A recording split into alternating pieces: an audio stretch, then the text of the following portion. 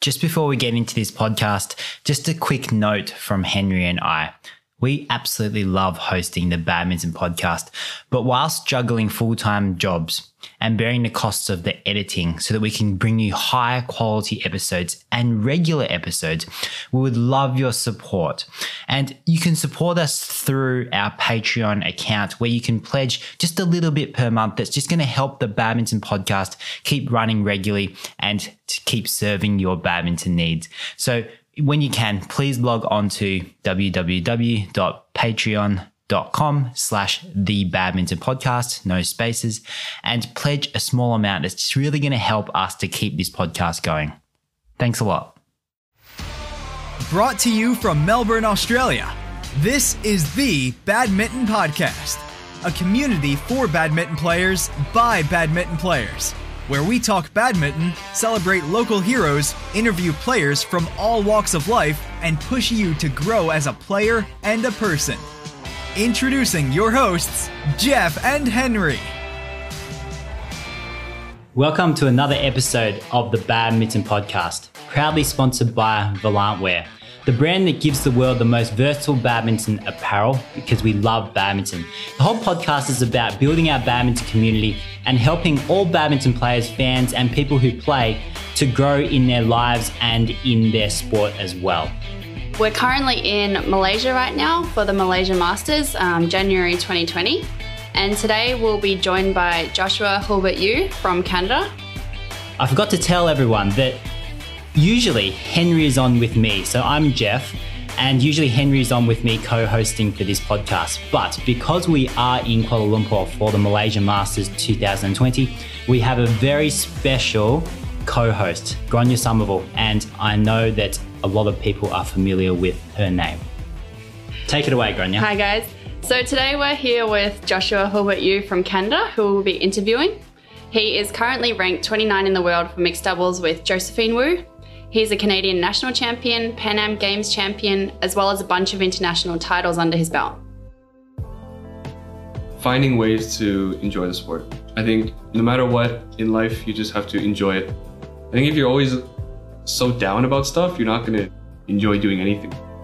I think enjoying it makes you want to come back and do it again.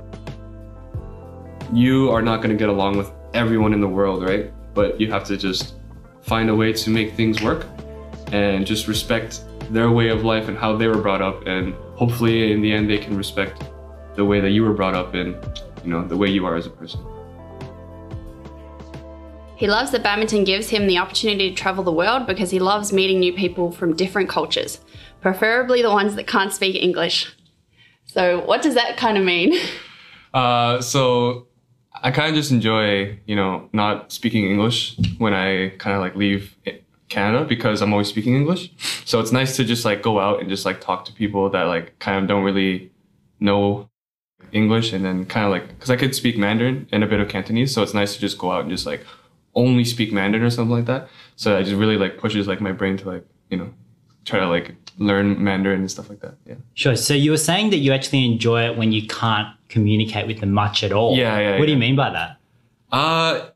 It's just interesting because it's always fun because I always have a good time communicating with people that don't speak English. It's weird because you'll just be like, I'm trying to go here or something, and they're like, haha, that's funny. Like, I don't know. It's always like a funny thing. Yeah, sure. Yeah. Do you try and use the app or anything, or it's all just like signs? Yeah, hand signs, maybe some Google Translate. But it's always fun. Like, if you always just speak English to someone, hey, can I get here? Like, okay, yeah, it's here. Like that's, it's like pretty simple, but yeah. But you like the challenge of not being able to speak. Yes, that's it. Yeah. Yeah. But just wanted to say, first of all, though, after delving into that little love of yours, welcome onto the podcast. Oh, thank you. So as Gonya said, we're here in Malaysia and we're here live. So we're doing this live together with Josh. He's sitting right next to me and he's a big boy. Like, he's not a big boy as in he's like really fit, but he's tall. And he needs a bit of leg room. And we're actually quite bunched in together here for this podcast recording. He's asking us to back off a little bit because he needs a bit of space. So let's give him a little bit of love because it's your first podcast. Yeah, first ever. So you'll do fine. It'll be just a fun chat today. Yeah. So Josh, we're here because we love badminton, and that's what the listeners want to hear about, badminton. And we're really interested to hear your story because with your surname as well, you've got some Chinese in you as well as what's the other part? So the other part is German, but my dad got a name change when his mom remarried to another guy, to an English guy. So the last name is Hurlburt, which is English, but his name before was actually Schlechter. So my name would have been Schlechter-Yu, but instead now it's Hurlburt-Yu. Okay, yeah, great. And what's your badminton story? So I started badminton at a very young age. Both my parents actually met through badminton. So they played badminton, they met each other, and then, that's a common finding with a lot of guests on the badminton podcast. Yeah. So many people meet through badminton. Yeah. Grania as well. So you and Micah have been together from badminton. Mm-hmm. I'm the only one that's not in a relationship relating to badminton, but there's plenty of them out there. So, sorry, keep going. Okay, so yeah, they met through badminton, and then that's how they, came together. And then, so growing up, I actually liked playing a lot of sports. I actually really liked soccer mostly, but I also played like whatever I could. Just like going outside and just going outside and just playing sports. Didn't like to stay inside that much. But it wasn't until like my mom brought me into badminton, and she kind of just like saw me hit a little bit. And she said like, okay, like, like you have potential to actually do something with this. So then she like cut me out of like all other sports. Were you angry? I was sad. I was so sad because like I love soccer. I remember this one time in primary school, which was like when I was around like 9 or 10. I was in the soccer team, and we were gonna go play like semifinals of this the tournament and stuff. And then she drove to the game to pick me up to bring me to training. Oh no! And then I was trying to like tell my soccer coach like, please just let me just talk to her and just like let me stay, just stuff like that. And then like she's like, okay, I got you. And then he would go and talk to her, but my mom is Is she a bit of a tiger mom? Yes, that's what I was about to say. She's much of a tiger mom, so I was like, all right, I'll just go. So then, I just like kind of like at the beginning I didn't really enjoy badminton because I was kind of forced onto it. But luckily I had a lot of friends that played because when I actually went to summer school, and then I met friends there, and then we went to go to a badminton club, and then I saw them there, and I was like, oh, hey, you play too? Yeah, you play too, basically. And I would just play with them all the time, only because of friends, not because I actually like badminton. Because every time I did play badminton, my mom was always there, always watching me, always telling me how to like get better and stuff. I was like, Mom, just let me have fun, So yeah, that's kind of like the beginning. Growing up training, actually, a lot of coaches didn't like me because I feel like I was like the type that just like did not want to listen. Like I just wanted to do my own thing all the time. So if somebody would tell me go do footwork, they'd like say like front back footwork, I would just do side to side. And just like mess around with like just like do whatever I want, and not care. And then coaches would just yell at me, and I would just like not even listen to them. I would just keep doing. But then your biggest nightmare. Yeah. I was one of those kids who just like coaches hated me like so much. So like maybe like so I started when I was 8, and then like the first 3 years I played, like no coach would coach me, not even my mom. My mom would yell at me, and then I would just like not listen to her because like she would just like yell at me, and then I would just be like, no, I don't want to play this. I would just like throw my racket and just like leave. I was like, I don't want to do this. It wasn't until like I was 11 and I found my first coach that actually knew how to discipline me, kind of thing. And his name was Koki Chen. He was from Malaysia, and he came to Toronto to coach at my club. And once I started to like listen to him, and he knew how to like discipline me. He knew how to like make kind of like the sport fun for me, and also like a father figure kind of thing to me. And he would like tell me like, hey, like, look, I know you like to have fun, but like, you could really be good at the sport. You gotta like learn how to like, incorporate the fun but also train properly and stuff like that. So he was actually the first one that really understood me to like a deeper level, not like the other coaches who would just yell at me, like not really care about anything else. So through him, I kind of figure out more about myself and how to kind of get better, but also have fun kind of thing. So yeah, that's basically how I started. Yeah, that's really interesting because we come back to some other episodes. For example, there was an episode with Stuart Rowlands, and we were talking about how to be a good coach and how to find the best coach for you. And we found that a lot of people think that the best coach is always the one that's best technically, who can teach you technique. But then we were talking about the coach having to understand a person as a person rather than just as the sport. Yes. And all of a sudden you start listening to him. So it's about incorporating a bit of fun. And that also comes back to the episode with Hans Christian Widdinghus, where we were talking about the Danish system and how someone was asking Victor Axelson, and he wrote a post about it on Facebook about the importance of private training when they're really young. And Victor replied and said, no, just have fun, because that's how people stay in the sport, and that's why you start playing. Yeah. And I think when you talk about the training and having him tell you why you're actually doing it, not just do it, but why, then all of a sudden you're thinking, oh, wow, that's why I'm doing it. I'm actually going to do it now. Yeah.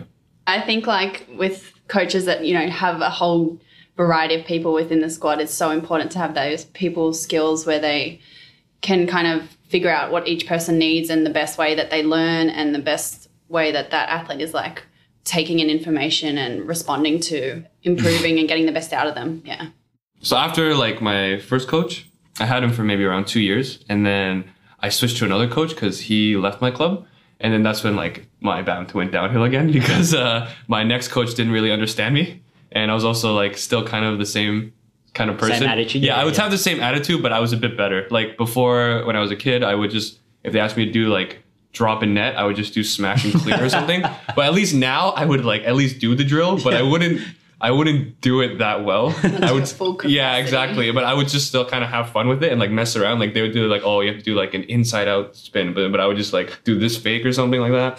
Like, you know, just like mess around still. Just like, you know, I really like to like just be outside of the box, not always like be contained.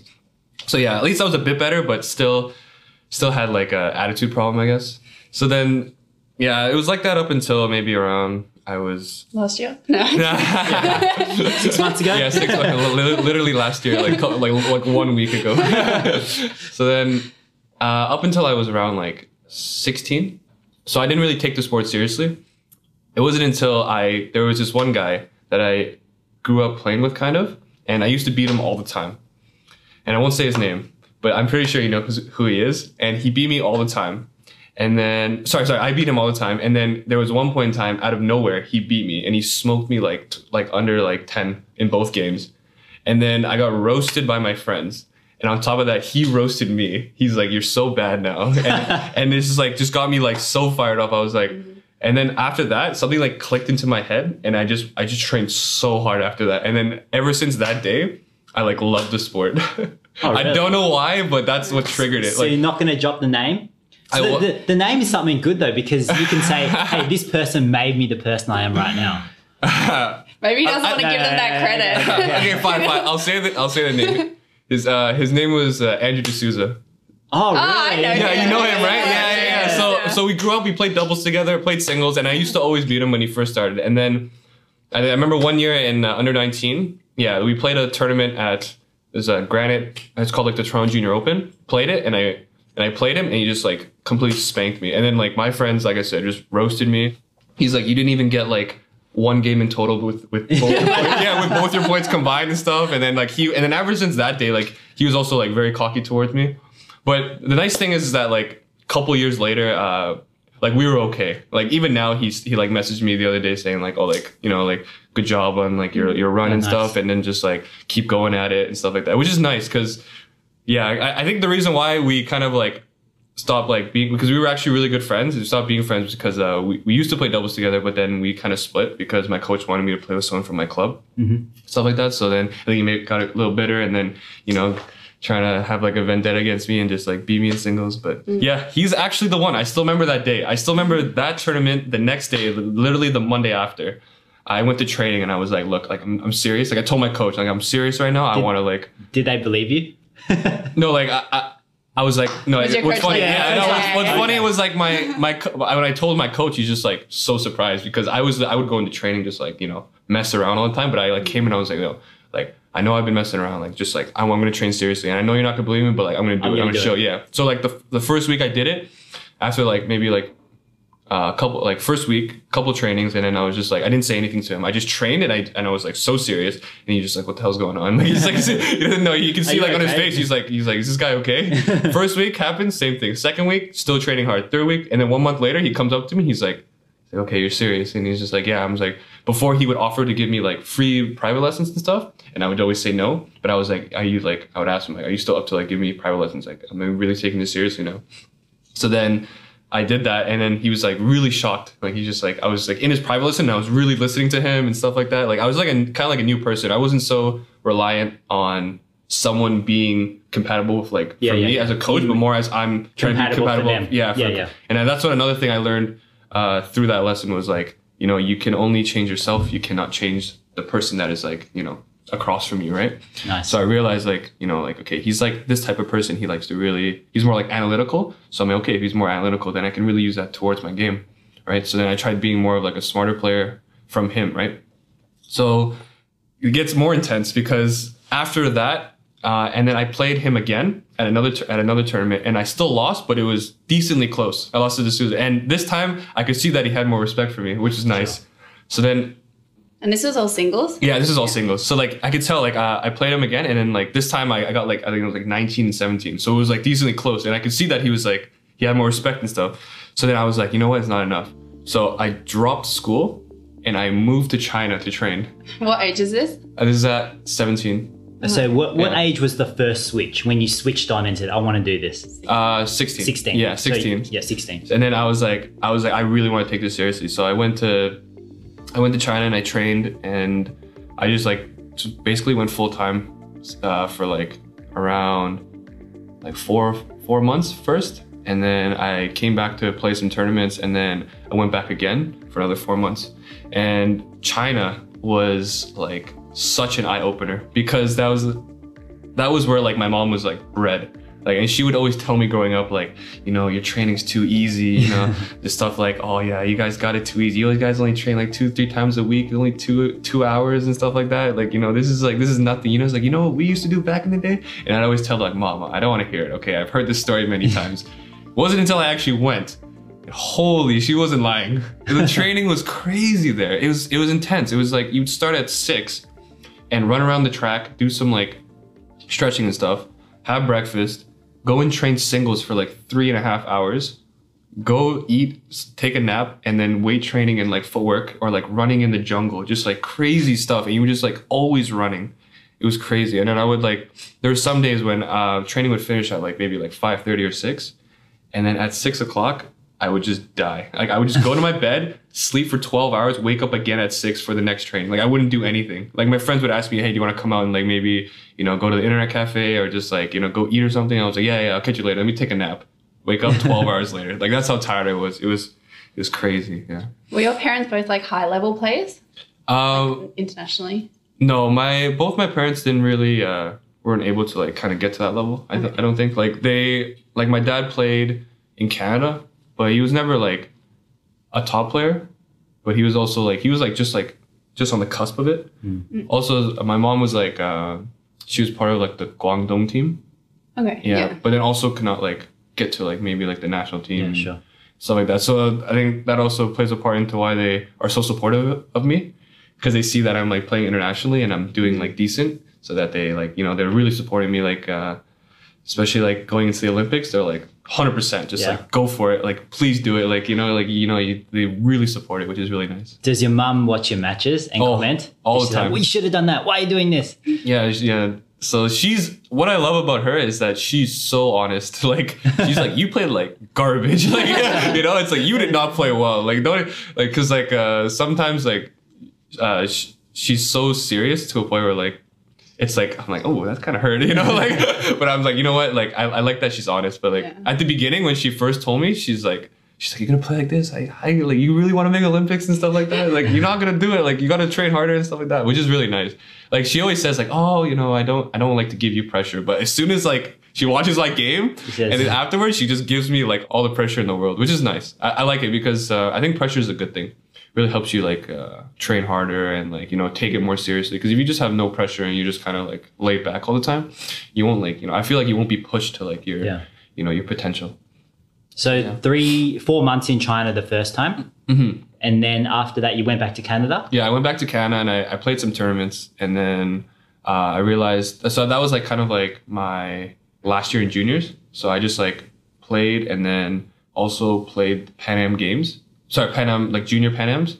And I actually did okay in that one. I only qualified for mixed, which is funny. And I played with Brittany Tam. And that was kind of like my first international tournament at the age of 17. And we almost actually won. We got second, which was really nice. And I just thought at that point, I was like, like this is pretty cool. Like just like being able to play people from other countries and just being in that like kind of like that venue where everyone's watching you, and then like, you know, just everyone's cheering for you, and then like it's like back and forth, like USA is like cheering against us, like heckling us a little bit. You know, the Americans are, you know, they heckling us, and then Canadians are like supporting. And funny enough, my mom was actually there for that match, and she couldn't even watch the match. And it was so sad because we lost the third set, 24-22, and I was like so upset. I was so upset, but even though I was upset, I was still so happy because it was like my first international tournament, and I was just like there's really in my like through my feeling is like there's no other feeling like that. Just being competing on like an international stage, it's like such a nice feeling. Like each time I get on court in an international scene, and just like with like, you know, like so many people watching and just like a big venue, it's just, yeah, the feeling's so nice. Yeah, I love it. Nice. So you went back to China again after that? Yeah, so I decided I wanted to go back because I felt like I wasn't good enough. So I went back, and then I kept training, and then I actually got really bad sickness from there because I think it was very dirty. So I was there for 4 months, but I was sick for like 2 months. Yeah, it was pretty bad, but I would still train. Like I still wanted to train. So I'd be sick, and I would just train. I would just like try and just keep going. And I thought that maybe if I just kept like, you know, going at it, the sickness would eventually go away. Yeah. But it didn't. And then eventually I got like hospitalized in China. Yeah. It was pretty bad. It got that bad. Yeah. What kind of sickness was it? They didn't know. Yeah, they couldn't tell me. It was weird. Like I got this like weird, I want to say like a parasite kind of thing where like it was like eating away at my muscles and stuff, like muscle tissue or whatever, and like stuff like that. Yeah. Like, because I remember at one point I was actually, so right now I'm like 194 pounds. I was around the same height at that time too. And then I got down to like 150. And I was just skin and bone, but man, I felt so light on my feet. But like I was like, oh, maybe, you know, I didn't know any better, right? So back then I was like, oh wow, this China training is really good. But like, you know, you're actually getting eaten by parasites. Yeah. Like I was like, holy, I'm so light on my feet, and I'm like, dude, this is crazy. Like I'm so fast, but like I could not like smash. Like, you know, I'd be so weak, right? Yeah. But I was so fast. I was like, I was just. It felt like, and I could like run for days. It was crazy. So maybe it was something in the food that they gave me. I don't know, like just to make me more slim. Because a lot of the China, like the people I train with in China are very skinny as well. So I just kind of compared myself to them, kind of like, oh, okay, if they're skinny, I should be skinny like that too, right? Because man, they could run. Yeah. They could run for days, yeah. So then, I did that. And then when I came back to Canada, my mom realized, okay, there's something wrong with you. Like, you shouldn't be like this. And then I realized, like, I had some sort of sickness. And then I went to the doctor, and then they just prescribed me some antibiotics, and I had to rest for like around like 2 weeks. And I rested for 2 weeks. I couldn't like really do anything. And like at that point, I wasn't too sure what I wanted to do after like I trained, because I did try playing a couple of tournaments like internationally for singles, and it didn't go so good. Like I wasn't like, I guess I could say like just like not being able to kind of compete internationally for singles. So at least that's what I thought. And then I just tried like playing doubles and mixed, and then I kind of just like after that I just stopped playing. I just coached. So that's like my first kind of retirement kind of thing. Yeah. What age was that? Around 18, 19. Yeah. Around there. Yeah, that was like kind of my first retirement. And that was mainly because you didn't think you were good enough? Yeah, that was basically it. Like I was thinking, I'm like, you know, I just trained in China for like 8 months, and I'm still losing to like maybe like American players, because I played the LA International Junior Challenge. Yeah, I just lost to like American players who don't play full time, and I just kind of went full time on it. So I was thinking like, maybe badminton's not the way to go. So yeah, just decided to just to coach and just like play for fun, just like mess around, just like whenever friends wanted to play. So there's no like set schedule. So then I did that for a bit, and then it wasn't until I kind of got fired from coaching. Yeah, I got fired from this club because they hired another coach that was better than me. But of course I'm like 18, 19, I don't know much about coaching. This guy was like 40 or 50 years old. He's from like an import country. I won't say who it is, but he's from like import, and I took my spot, and then the other people were like, okay, we don't need you anymore. You know, you can leave. I was like, oh, okay. What did I do? Yeah. So then, at that point I was like, okay, I'm lost. I'm not doing anything. Like I don't have coaching. Was it a hard choice to like leave school initially as well? No, I did not. I was not a big fan of school. And your parents supported you with that, or? Yeah, because I think they knew I wasn't good at school. Right. So then they were just like, "Oh, you want to do badminton?" They were always supportive of badminton. Okay. So like, if you want to do it, yeah, just go ahead and do it. And then like they were really supportive of me. Mm-hmm. So when you picked it back up after that, then? Yeah. So going into that, so I got fired from my first club. And then, yeah, I was like kind of lost for like a month. I would just like play around and stuff. And then so I went to this club called Lee's Badminton. Do you know where Michelle Lee's from? Yeah. And Jennifer, yeah. So then I just kind of played there around with my friends because my friends used to play there. And then I remember my friends were still training and I already stopped. And they were like, why don't you like, train with us and stuff like that? You still play, it would just be for fun. And I was like, It's like, maybe I'll ask. But you know how training is in Canada, we have to always pay for it. Right. Yeah, so like it wouldn't be free, right? So I was like, I don't know if like I want to pay for training at this point because at that point I thought like, I'm not finished. Yeah, I'm finished. Not, yeah. I'm not trying to like continue anymore, right? So then my friends kept talking to me like, yo, man, like, maybe you could settle a deal with the coach or whatever, and then maybe you could like in return coach for them. I'm like, okay. I'm like, say I do coach. Like training fees are crazy, right? Like I'm gonna have to coach like crazy hours just to like break even. So then we kind of went to the coach and we talked to like, like he's not financially like the best, and then he can still play and stuff like that. So the coach is just like, okay, you can come a couple times a week just to see how it goes. Just like see how it goes, like no commitment and stuff like that. I'm like, okay, that sounds pretty good. I can just come because I still liked playing the sport, but it was just money issues, right? Like it's so hard to make money in badminton in Canada. So I played and I trained at Lee's for a bit, and then kind of like a couple months in, the coach kind of saw potential in me, but she saw potential in me. So this is Jennifer Lee. I'm sure you guys know who Jennifer Lee is, right? I've heard of. Is she Michelle Lee's? Yeah, Michelle Lee's. Coach? Yeah. So then she was like, she saw potential in me to like keep training. So she's like, I see potential in you. And I was like, oh, okay, cool. She's like, I see potential in you in singles. And I was just like, what? like, because at that point I thought my singles was just like, trash. So I didn't think I was gonna, she's like, yeah, I actually see potential for you to be like a good singles player. And I was just like really? I was like, but like, at that point I was like, you know what, why not? I'm not doing much with my life. So, so I went, that's how I got back into it. Started training full time again. And then with her support, she kind of supported me along the way. She was actually one of my favorite coaches to this day because she was also very straightforward. Anyone who's ever kind of talked to her knows that she's like the most straightforward person. And I love that about her. She'll tell you straight up. She's like, some days she'll come in, she'll be like, you're doing only leg work, like footwork for like the whole 2 hours because your legs are not good enough. Just stuff like that. And I'll be like, okay. I'll be like, all right, I trust you. Yeah, I'll do it. Just like that. Or like, she's like, you're going to do like whip smash or whatever, something like that. For like an hour straight because you literally can't do it. I'm like, okay, I'll do it. Yeah, that sounds good. Like, this is perfect. Like, she didn't really beat around the bushes, which is I really respect. Some like coaches, like, that I've been with before, they'll kind of like be soft on you and stuff like that. But that's not going to like work, right? If you be soft, I'm not going to get it. Yeah. You guys have to like go straight to it and just like tell me how it is, right? So I did that for a bit. I trained singles for a bit, and I was getting pretty. I felt like I was improving a lot and got pretty decent at it. And then I realized at one point that there was also a financial issue again. So then I was trying to go and play tournaments, but I could barely afford to even play tournaments in Canada just to travel. So then I realized at that point, I was like, I don't think I can do this. Like, I even told her, I was like, I know you're like helping me just for like the training and aspect and that stuff, but like I actually don't have enough money to even travel in Canada. So how am I even going to go internationally, right? So then I told her that, she understood, and I was like, all right, like I'm going to retire again.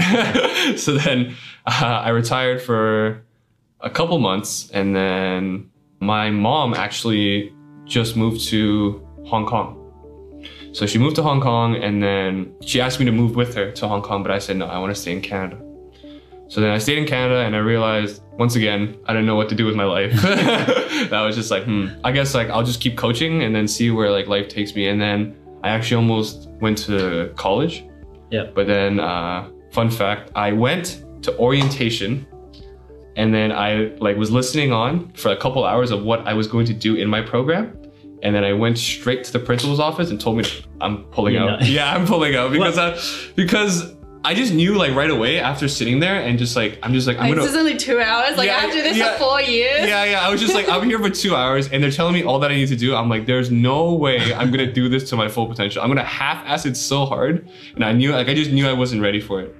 So like, it's better like, personally, if I'm gonna like go into something, I'm gonna go in like 100%, right? Like I knew right then and there, I'm like, there's no way. I'm gonna skip class. Yeah. I'm gonna like, I'm just gonna not listen to the teacher. I'm not gonna do this properly. So I didn't want to kind of waste my time and money to go to school. So then I pulled out. Luckily I got like, all my money refunded, which is nice. That would have been bad. That was a bit of money there. So then, yeah, that also kind of hit hard because I knew I wasn't ready for school and I wasn't doing anything with my life kind of thing. So I was just kind of coaching and just like going with the flow with life, which is. And you're like 20 at this point? At this point, I'm 20. Yeah. 20, yeah. So then. How old are you now, by the way? 25. 25, yeah. Yeah. So then, yeah, I was just doing that. And then I actually went to Hong Kong to visit my mom in around September, October of that year when I was 20. And then I was playing badminton. I was playing around and then I met someone's mom whose son was training with the Hong Kong team. So then she actually just randomly came up to me and then was just like, hey, like, my son's part of like the Hong Kong team. And she's like, would you consider like just going and training with them? And I was just like, what do you mean? Like with the Hong Kong team? Like, I was just like, yeah, like I know the coach. It's like, I can like talk to him and you could probably just like train there. I told her about my life, like where I was in life. And she's like, yeah, like if you just want to train there and then, maybe coach in Hong Kong kind of thing. Cause coaching in Hong Kong, you make pretty good money. Mm-hmm. So he's like, you could just do that and then like see where like, just to have something to do or like, maybe find some sort of like opportunities through badminton because badminton in Hong Kong is very big. So I was like, yeah, okay, I'll try it out. So like, I went and then I just went to go train with them. And then I was talking to the coach and the coach thought I was like, pretty chill. And then like, I was like training hard and stuff still. So he's just like, yeah, like if you want to come back and train with us, like at any time you can like come back. And I was like, oh, that's cool. Like, yeah, that's like really cool. So then I got to just like train with them anytime I wanted. So I went back to Canada after because I was just there for vacation. And I was like, okay, I guess I'm back into it. Yeah, I'm back into it. But this time I'm moving to Hong Kong. It's It's so crazy, right? Because I just like, last time I only went for like a month or two and I really liked it. So I was like, okay, like I'm down to live here, So yeah. So then for around like a year and a half to 2 years, I was just training with them. But the one thing that was strange was that in Hong Kong, I would get injured very easily. I'm not sure why. Like when I was there for maybe, like I was training for maybe like a year and a half, maybe like half of that time I was injured. Oh, wow. Yeah. Like I would have like my arm injured, my leg, like my ankle, my knees, my back. I was always getting injured. It was so strange. Maybe you're growing more. Maybe I'm growing more. Actually, no, I didn't stop growing until I was like 22. Yeah. So maybe, but it was so strange. I was like, I don't get injured this often in Canada. Or in China before that. Yeah. No, in China I did get injured, but it wasn't as frequent. Like I was like, damn. I was like, maybe my body just can't handle it. Right. So then it was like I was just getting little injuries here and there, but I would heal maybe a month, heal maybe like 2 weeks and stuff like that. So then I would just be like, you know what, I can still do it. I can still see where this takes me, right? So then it wasn't until I actually got a really bad injury when I was doing smash training, and then I felt like a pop in my elbow, like right here, right into this like kind of like the golfer's elbow area. I felt this pop, and I immediately dropped to the ground. Like it was painful, and then like it was like a loud pop. So like everyone around me just like turned and looked, right? And they were like, "Oh shit, what the fuck just happened?" Yeah. Oh, sorry, I actually cannot swear on this. Cannot swear on this podcast. Yeah, but like we just mark it as explicit. Okay, just like bleep it out. They're like, "Oh, what just happened?" So then I went to the doctor and they found out that like my arm basically like, exploded, like all the tendons, the ligaments, like just muscle ruptured. Or... Yeah, it was like no, it all like tore in my elbow, right? So then the big thing that I didn't realize, because I just iced it after, I didn't know what was, and I waited maybe 2 or 3 days before going to the doctor, and I didn't realize that my bone was actually dislocated the whole time. So like it was weird because I was in bed and I wouldn't be able to straighten my arm. And I was just like, what's wrong with my arm? Like, it's like really, like, it's really messed up. So I was like, what's wrong with my arm? So then I just went to the doctor and then she looked at it And she didn't say anything. She just took my arm and just like popped it like this. And I was No just like, warning. No warning, right? No warning. Did She it popped hurt? it. And I was just like, no, I was just shocked. I was like, because I heard a pop too, right? Like it just went back into place. And I was just like, Oh, I can straighten my arm again. yeah, I was just like, wait, it feels amazing. Like, I was like, what's go going train. on? Yeah, no. And then she's just like, oh yeah, your bone was like misplaced or whatever. I just popped it back in. I was like, thank you for not telling me beforehand because I would have been Because so you would have been freaking out. Yeah, I would have been like, holy, that would have been crazy. So then yeah, she's like, yeah, but the one thing is that she took some like MRIs or like kind of like ultrasounds of, I'm not sure, like she took like a bunch of tests and she told me like, yeah, your muscle is torn, your ligaments are like misplaced, some of them are torn. Like it was like really messed up. Like I was scared. I was like, damn, how did I mess myself up this bad? So at that point, she said, give it a month, don't play any badminton for a month and then see if it still hurts. So I stopped for a month and then I tried playing and I could like barely like hold my racket. I couldn't even like grip anything I couldn't even brush my teeth. Like that's how bad it was. Couldn't use chopsticks. I had to use a spoon. You know, Okay, white let's- guy. Yeah. So like, it's so embarrassing when you go to a restaurant and then like someone's like, oh, sorry, everyone's like using chopsticks and then like you're the only white guy and then they're like I know how to use chopsticks, but I just physically can't. Yeah, I can't. I just physically can't. And I had to be like, hey, can I get a spoon? And then she looks at me. She's like, These guys. I'll get you a spoon. Yeah, I'll get you these guaylos, you know. So that was an embarrassing part of having this injury, but. So I tried getting back into it and then I realized I couldn't even like hit clears. The only thing I could do was probably hit drops. And so it was like that for maybe 2-3 months and it just like wouldn't heal. So then I went to a different doctor and they told me like, if you want to kind of use your arm again, you either have to stop for like maybe 6 months to a year and then like after that you will still feel pain, but you're able to like get a bit of your strength back. Or you get surgery, but you have to stop for like a long time, like, and then your arm won't be the same as before. I was just like, Not very good choices. Yeah, so I was just like, I guess I'll retire. so then I was just like, okay, you know what? Like at that point, I'm like, badminton is not for me. Like, you know, I just thought at that point, I'm like, I gave it so many chances. Like, this is not for me. So at that point, I stopped and then I just like kind of coached in Hong Kong and then I was just going with the flow again, just like, you know. Could you feed the shuttles properly? Yeah, but it would hurt. It would hurt a little bit. Like I'd have to wear a brace, which is really like embarrassing. It's just like you're wearing a brace and you're like, what? Feeding. Yeah, you're wearing a brace and feeding and you're like, what, 22? Like you're already like broken. Like I was just like, this is so embarrassing. I was just like, I gotta find a way to fix this, you know? But nobody had told you like physio exercises or like given you a rehab kind of program for it? No, because I wasn't able to use my hand. Like they said, the more like it's like still overuse. just needed healing time. Yeah, it's like a stress thing. You know how like stress things you can't like do anything with it. You just have to like literally rest, stretch a little bit. Yeah. But like how much stretching can you do, right? I'm literally in my room like this for like hours. Like what do I do? Right? So then I just like realized I'm like, okay, I guess this is not for me. And so then I went back to Canada and then this is where like I completely dropped badminton, where I wasn't even playing. I was just kind of like working. I was just I was working a bunch of jobs, just trying to like put myself out there and trying to, because I thought I was done with badminton at that point.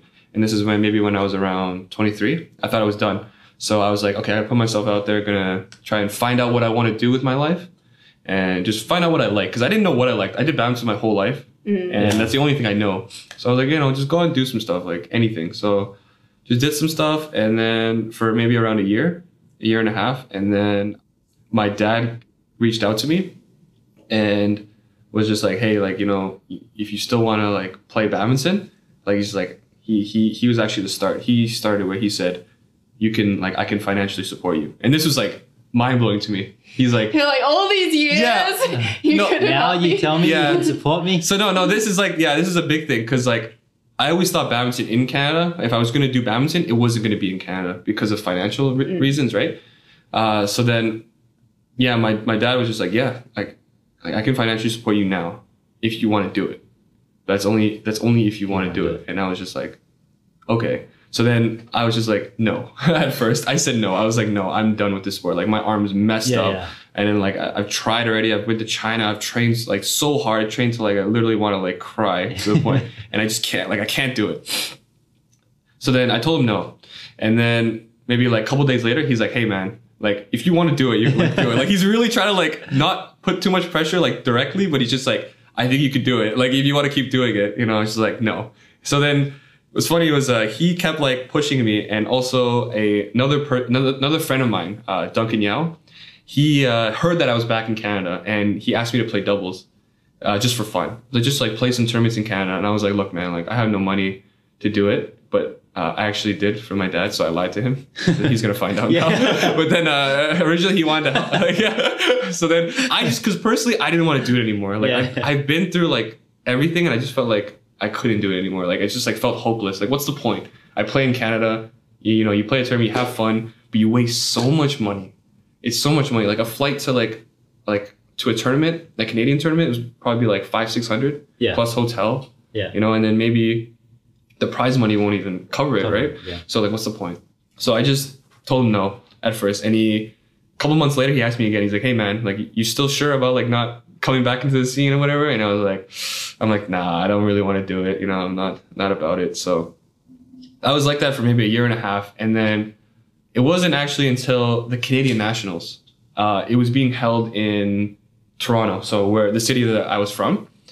And I was lucky enough just to have a good friend of mine, Adwin Lau. I'm not sure if you guys know him, but he was kind of like a local player, and I was just like friends with him. So I kind of like picked up a racket and played with him just a couple times. And then I think we kind of talked, and we're just like, hey, you want to just like play nationals for fun? Just for fun, just like casually. And I was like, yeah, I'm down. No, just to play for fun. Nothing too crazy. How was your arm? At that point, it was rested enough? No. It at that point, like I said, if I like the doctor said, if you rest this you'll still feel the pain, but you'll be able to use it, like, you know, with like power and stuff. So at this point, my kind of like my like style of play changed a lot. Like I wasn't so much of a power player. I was kind of like more just like, you know, just hit it over and just like play more skillful. And if I ever get the lift, just like don't overdo the arm. Because like the one thing about me as a player is every time I get a lift, I'm going to crank it as hard as I can, you know? So then I also think like the injury itself is also like a blessing in disguise, because it made me change my play style into like thinking more and kind of not being so much of a power player and not always relying on like cranking it. Heavy smash. So then, that was pretty nice, because I knew like as soon as I went up like this, even if I lifted my arm like this and I pulled back a little bit, I would feel the pain already. So as soon as I go up like this, it like clicks in my head. I'm like, don't hit too hard. Don't hit too hard. So I was just like, so then back to the tournament. He just asked me like, you know, let's just like play it for fun. I was like, yeah, I'm down. So I went to the tournament, and knowing me, I'm very competitive when it comes to like tournaments and stuff. So then when I went, and as soon as I entered the tournament and I went into the venue, a fire just like ignited in me, and I was just, I want to win. I want to win so bad.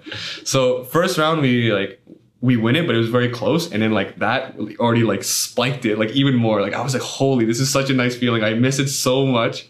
So then unfortunately we got a really bad draw, because we played Neil Yakura and Jason Hoshu's second round.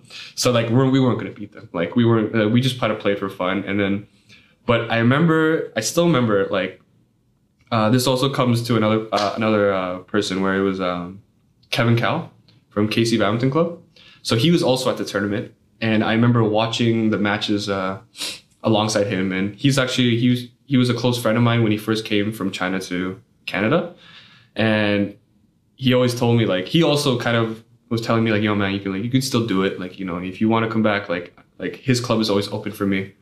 So I was like, man, thanks, I appreciate that, but like it's not gonna happen. So then at the tournament, I was standing next to him, and he was also enforcing it again, just like, yo man, like, you know, you can still do it. Like I saw you play, like you still got it.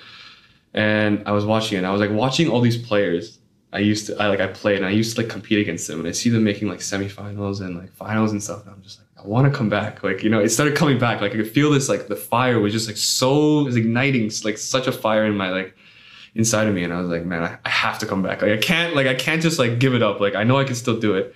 And as soon as like that day happened, I looked at Kevin, I was like, okay, I'm gonna come back. And he's just like, what? You're gonna come back? And I was like, yeah, man. You've been telling me like no for like almost like 6 months or something. And I was like, no, I'm gonna come back. I can't let these guys win. You know, I was getting super confident with myself, which is, I don't know, good or bad, depending on how you look at it. So then I messaged Duncan, right away I was like, yo, let's do it. Like, let's play. And then, yeah, that's basically how I came back. So I have to thank a lot of people for that. I have to thank my dad, I got to thank Kevin Cow, and I got to thank Adwin Lau.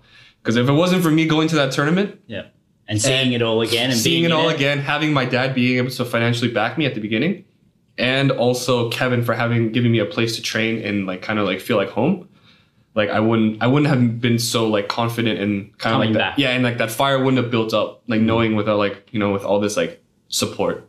Yeah. So yeah, that was like kind of like how I, you know, got back into it until now. So yeah. Fantastic. Well, that's a pretty good story, I think. How many? So 4 times you retired. I think I counted 4. I think it was just like 3 or 2. Nah, more than 2. More than 2. Well, 3? some it's like you. Some of it's kind like of retired for a few months. Yeah. Just like not knowing what I wanted to do with my life. Yeah. But yeah, I'd say around like officially retiring, maybe like where I just like did not want to. Completely, yeah. Maybe just twice. Yeah. Okay. Does that kind of scare you a bit then still after, like if you finish your badminton career, having that kind of question again looming over you, or you think you have a better idea of what you might want to do, or haven't thought that far ahead? No, I definitely thought about it, but I think now as I'm like growing older and seeing more of the world, I think I have a better idea of what I want to do after. Yeah. Sure. Which is a nice feeling because my whole life I was never sure what to do with my life. I kind of just like to play sports. Yeah, and see what happens. But luckily my mom kind of forced me to keep badminton, so then I kind of have a path in life. Yeah. Which is good. So Josh, that's a really interesting story. That like we've spent the whole episode talking about the story because it is so interesting, and you've quit so many times or retired, and you're back into it because you keep loving the sport. But for the people who are listening out there, what do you feel that has helped you along the way? So I know there's been really important people that have helped you, but what are the lessons that you learned that potentially people can learn from when they're in that situation, or if they're struggling with the sport, if they feel they want to give up, even if they're not professional players, even if they're just social players who love to play for a bit of fun, what have you learned that you can impart on them? Because you've had a pretty decent journey from Canada to China, back to Canada to Hong Kong, back to Canada. So I think a big thing that kept me going was finding ways to enjoy the sport. I think no matter what in life, you just have to enjoy it. I think if you're always so down about stuff, you're not gonna like enjoy doing anything. Like you could literally be with your friends playing badminton, but you're not finding a way to enjoy it. You won't enjoy it. I think enjoying it makes you want to come back and do it again, right? So I think that's a big thing. That's a big thing. And I liked what you said before about not being able to change someone else, but adapting what you can change in order for you to make the situation better for yourself and get the most out of it. So yeah, that's also a big thing I learned at a young age, is like you can only change yourself, right? You can't change the person across from you. So that goes for like not just badminton but in life, right? Like you are not going to get along with everyone in the world, right? But you have to just find a way to make things work and just respect their way of life and how they were brought up, and hopefully in the end they can respect the way that you were brought up and, you know, the way you are as a person. Sure.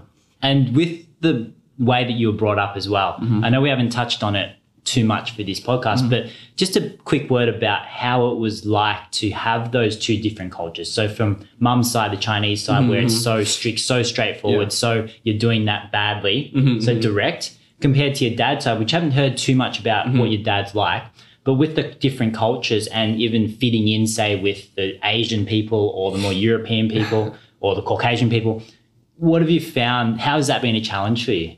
So yeah, like culturally, my mom and dad are complete opposite. Like my mom is super strict, like tiger mom, you know how she is. But my dad is kind of like definitely the more chill dad, European style, you know, enjoy life kind of thing, right? Yeah. So I think it's nice because you can get 2 ways of like 2 perspectives on life. So if you talk to like my mom, you should say like, you know, you discipline yourself, you gotta do this, that.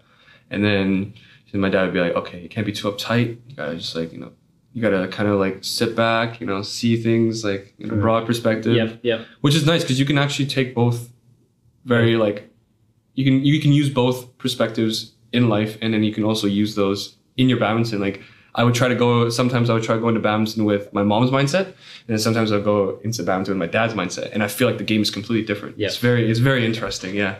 So yeah, I think I do, I'm fortunate to have two different cultures exactly. Different perspectives as well. Yeah. Did you find it difficult in terms of, so you're talking about in Hong Kong how you were the white guy, even though you're not fully white. Yeah. You were the white guy in the restaurant using the spoon. I'll say something though.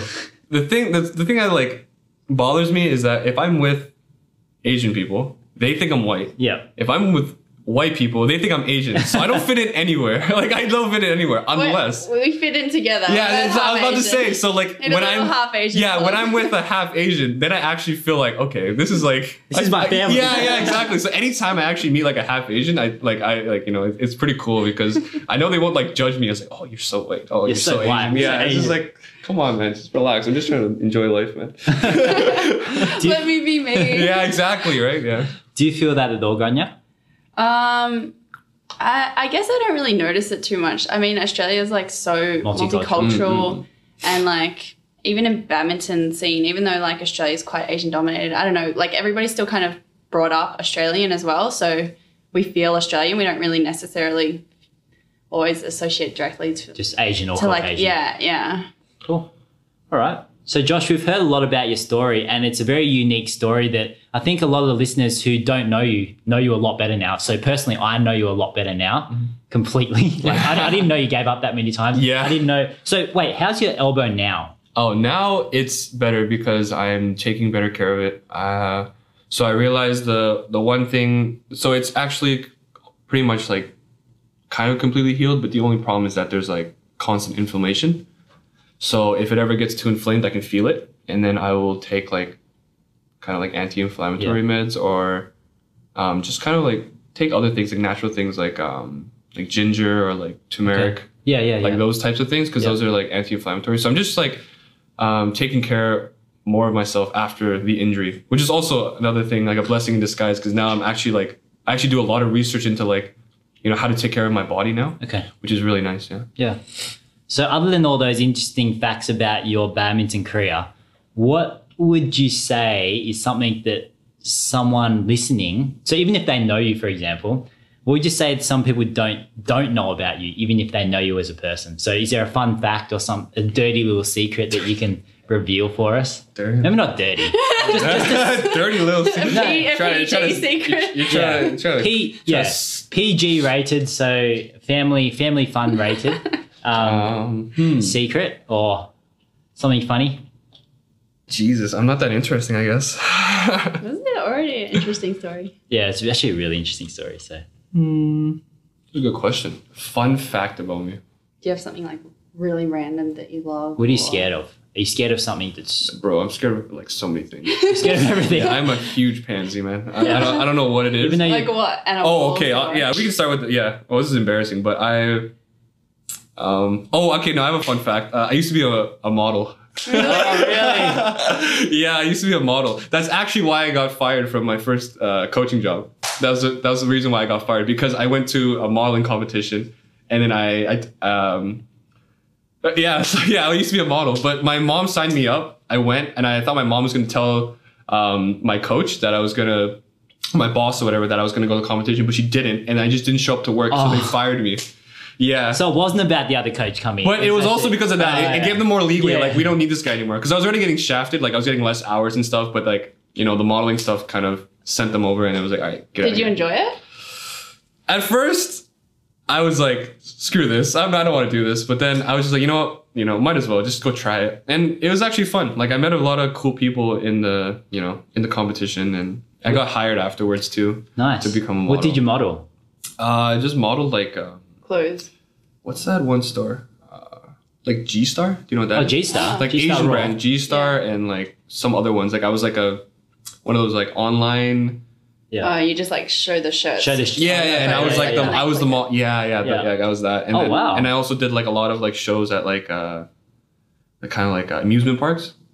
I don't know, like I don't know if you guys know like Canada's Wonderland. It's kind of like I would say like a Disney World or just Disneyland. like a small version. Yeah, or like just at like water parks and stuff. Just like do like just kind of like put on shows for people. I was surprised people actually watch that stuff. Like a lot of people actually come. was surprised. It was like more than badminton. So you're like performing?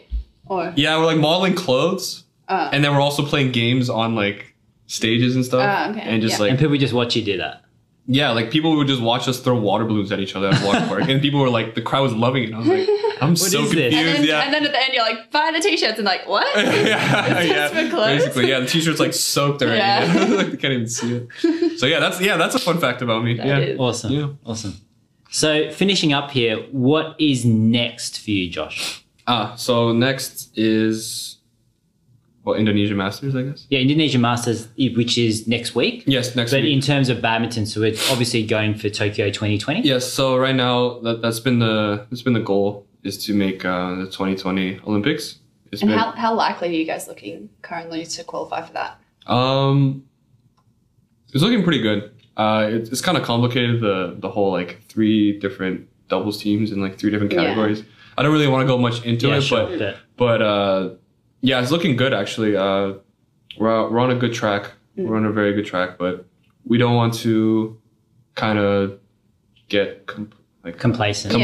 Yeah, we just want to keep pushing forward, because I feel like Josephine and I are like a pretty good team, and I think we can kind of like push these top players and push them to like, you know, take us seriously and kind of like almost overthrow some of them. But we're just like, man, there's so many tournaments when we play these top players and then we're just like so close to winning. But and we always lose. Just lose. Yeah, every time. We're always so close. Every time it comes really close, we always like, I don't know what happens. And I think that's like a big thing with like our mental aspect. And hopefully when you get that one, just then all of a sudden break through and we're going to win yeah. Olympics basically. Yeah. It's also probably been an experience thing as well. Like you kind of, it seems like you hadn't played that many international tournaments leading up to like the Olympic qualification. So a lot of the top players now have been playing for like years and years and being on a circuit for ages. So. Yeah, this is kind of like our first year of playing like this is my first time in Malaysia playing Malaysian Masters, right? So like I've never been here. Whereas I've played it like 5 times already. You played it 5 times? Yeah. And then when you said there was the first time in Malaysia, I said to you, hey, do you even play badminton? Yeah. You've actually been to and I was like, Malaysia I play badminton just in other countries, just not man. in Malaysia. Just not in Malaysia. How do you not play in My Malaysia? rank wasn't high enough back then. You know? Yeah. So then, okay. So if people want to follow your progress, how can they keep up to date with what you're doing? Oh, so I have an Instagram that I regularly, not regularly, but that's where I keep most of my, you know, updates and stuff. It's at Joshua and then BHYU.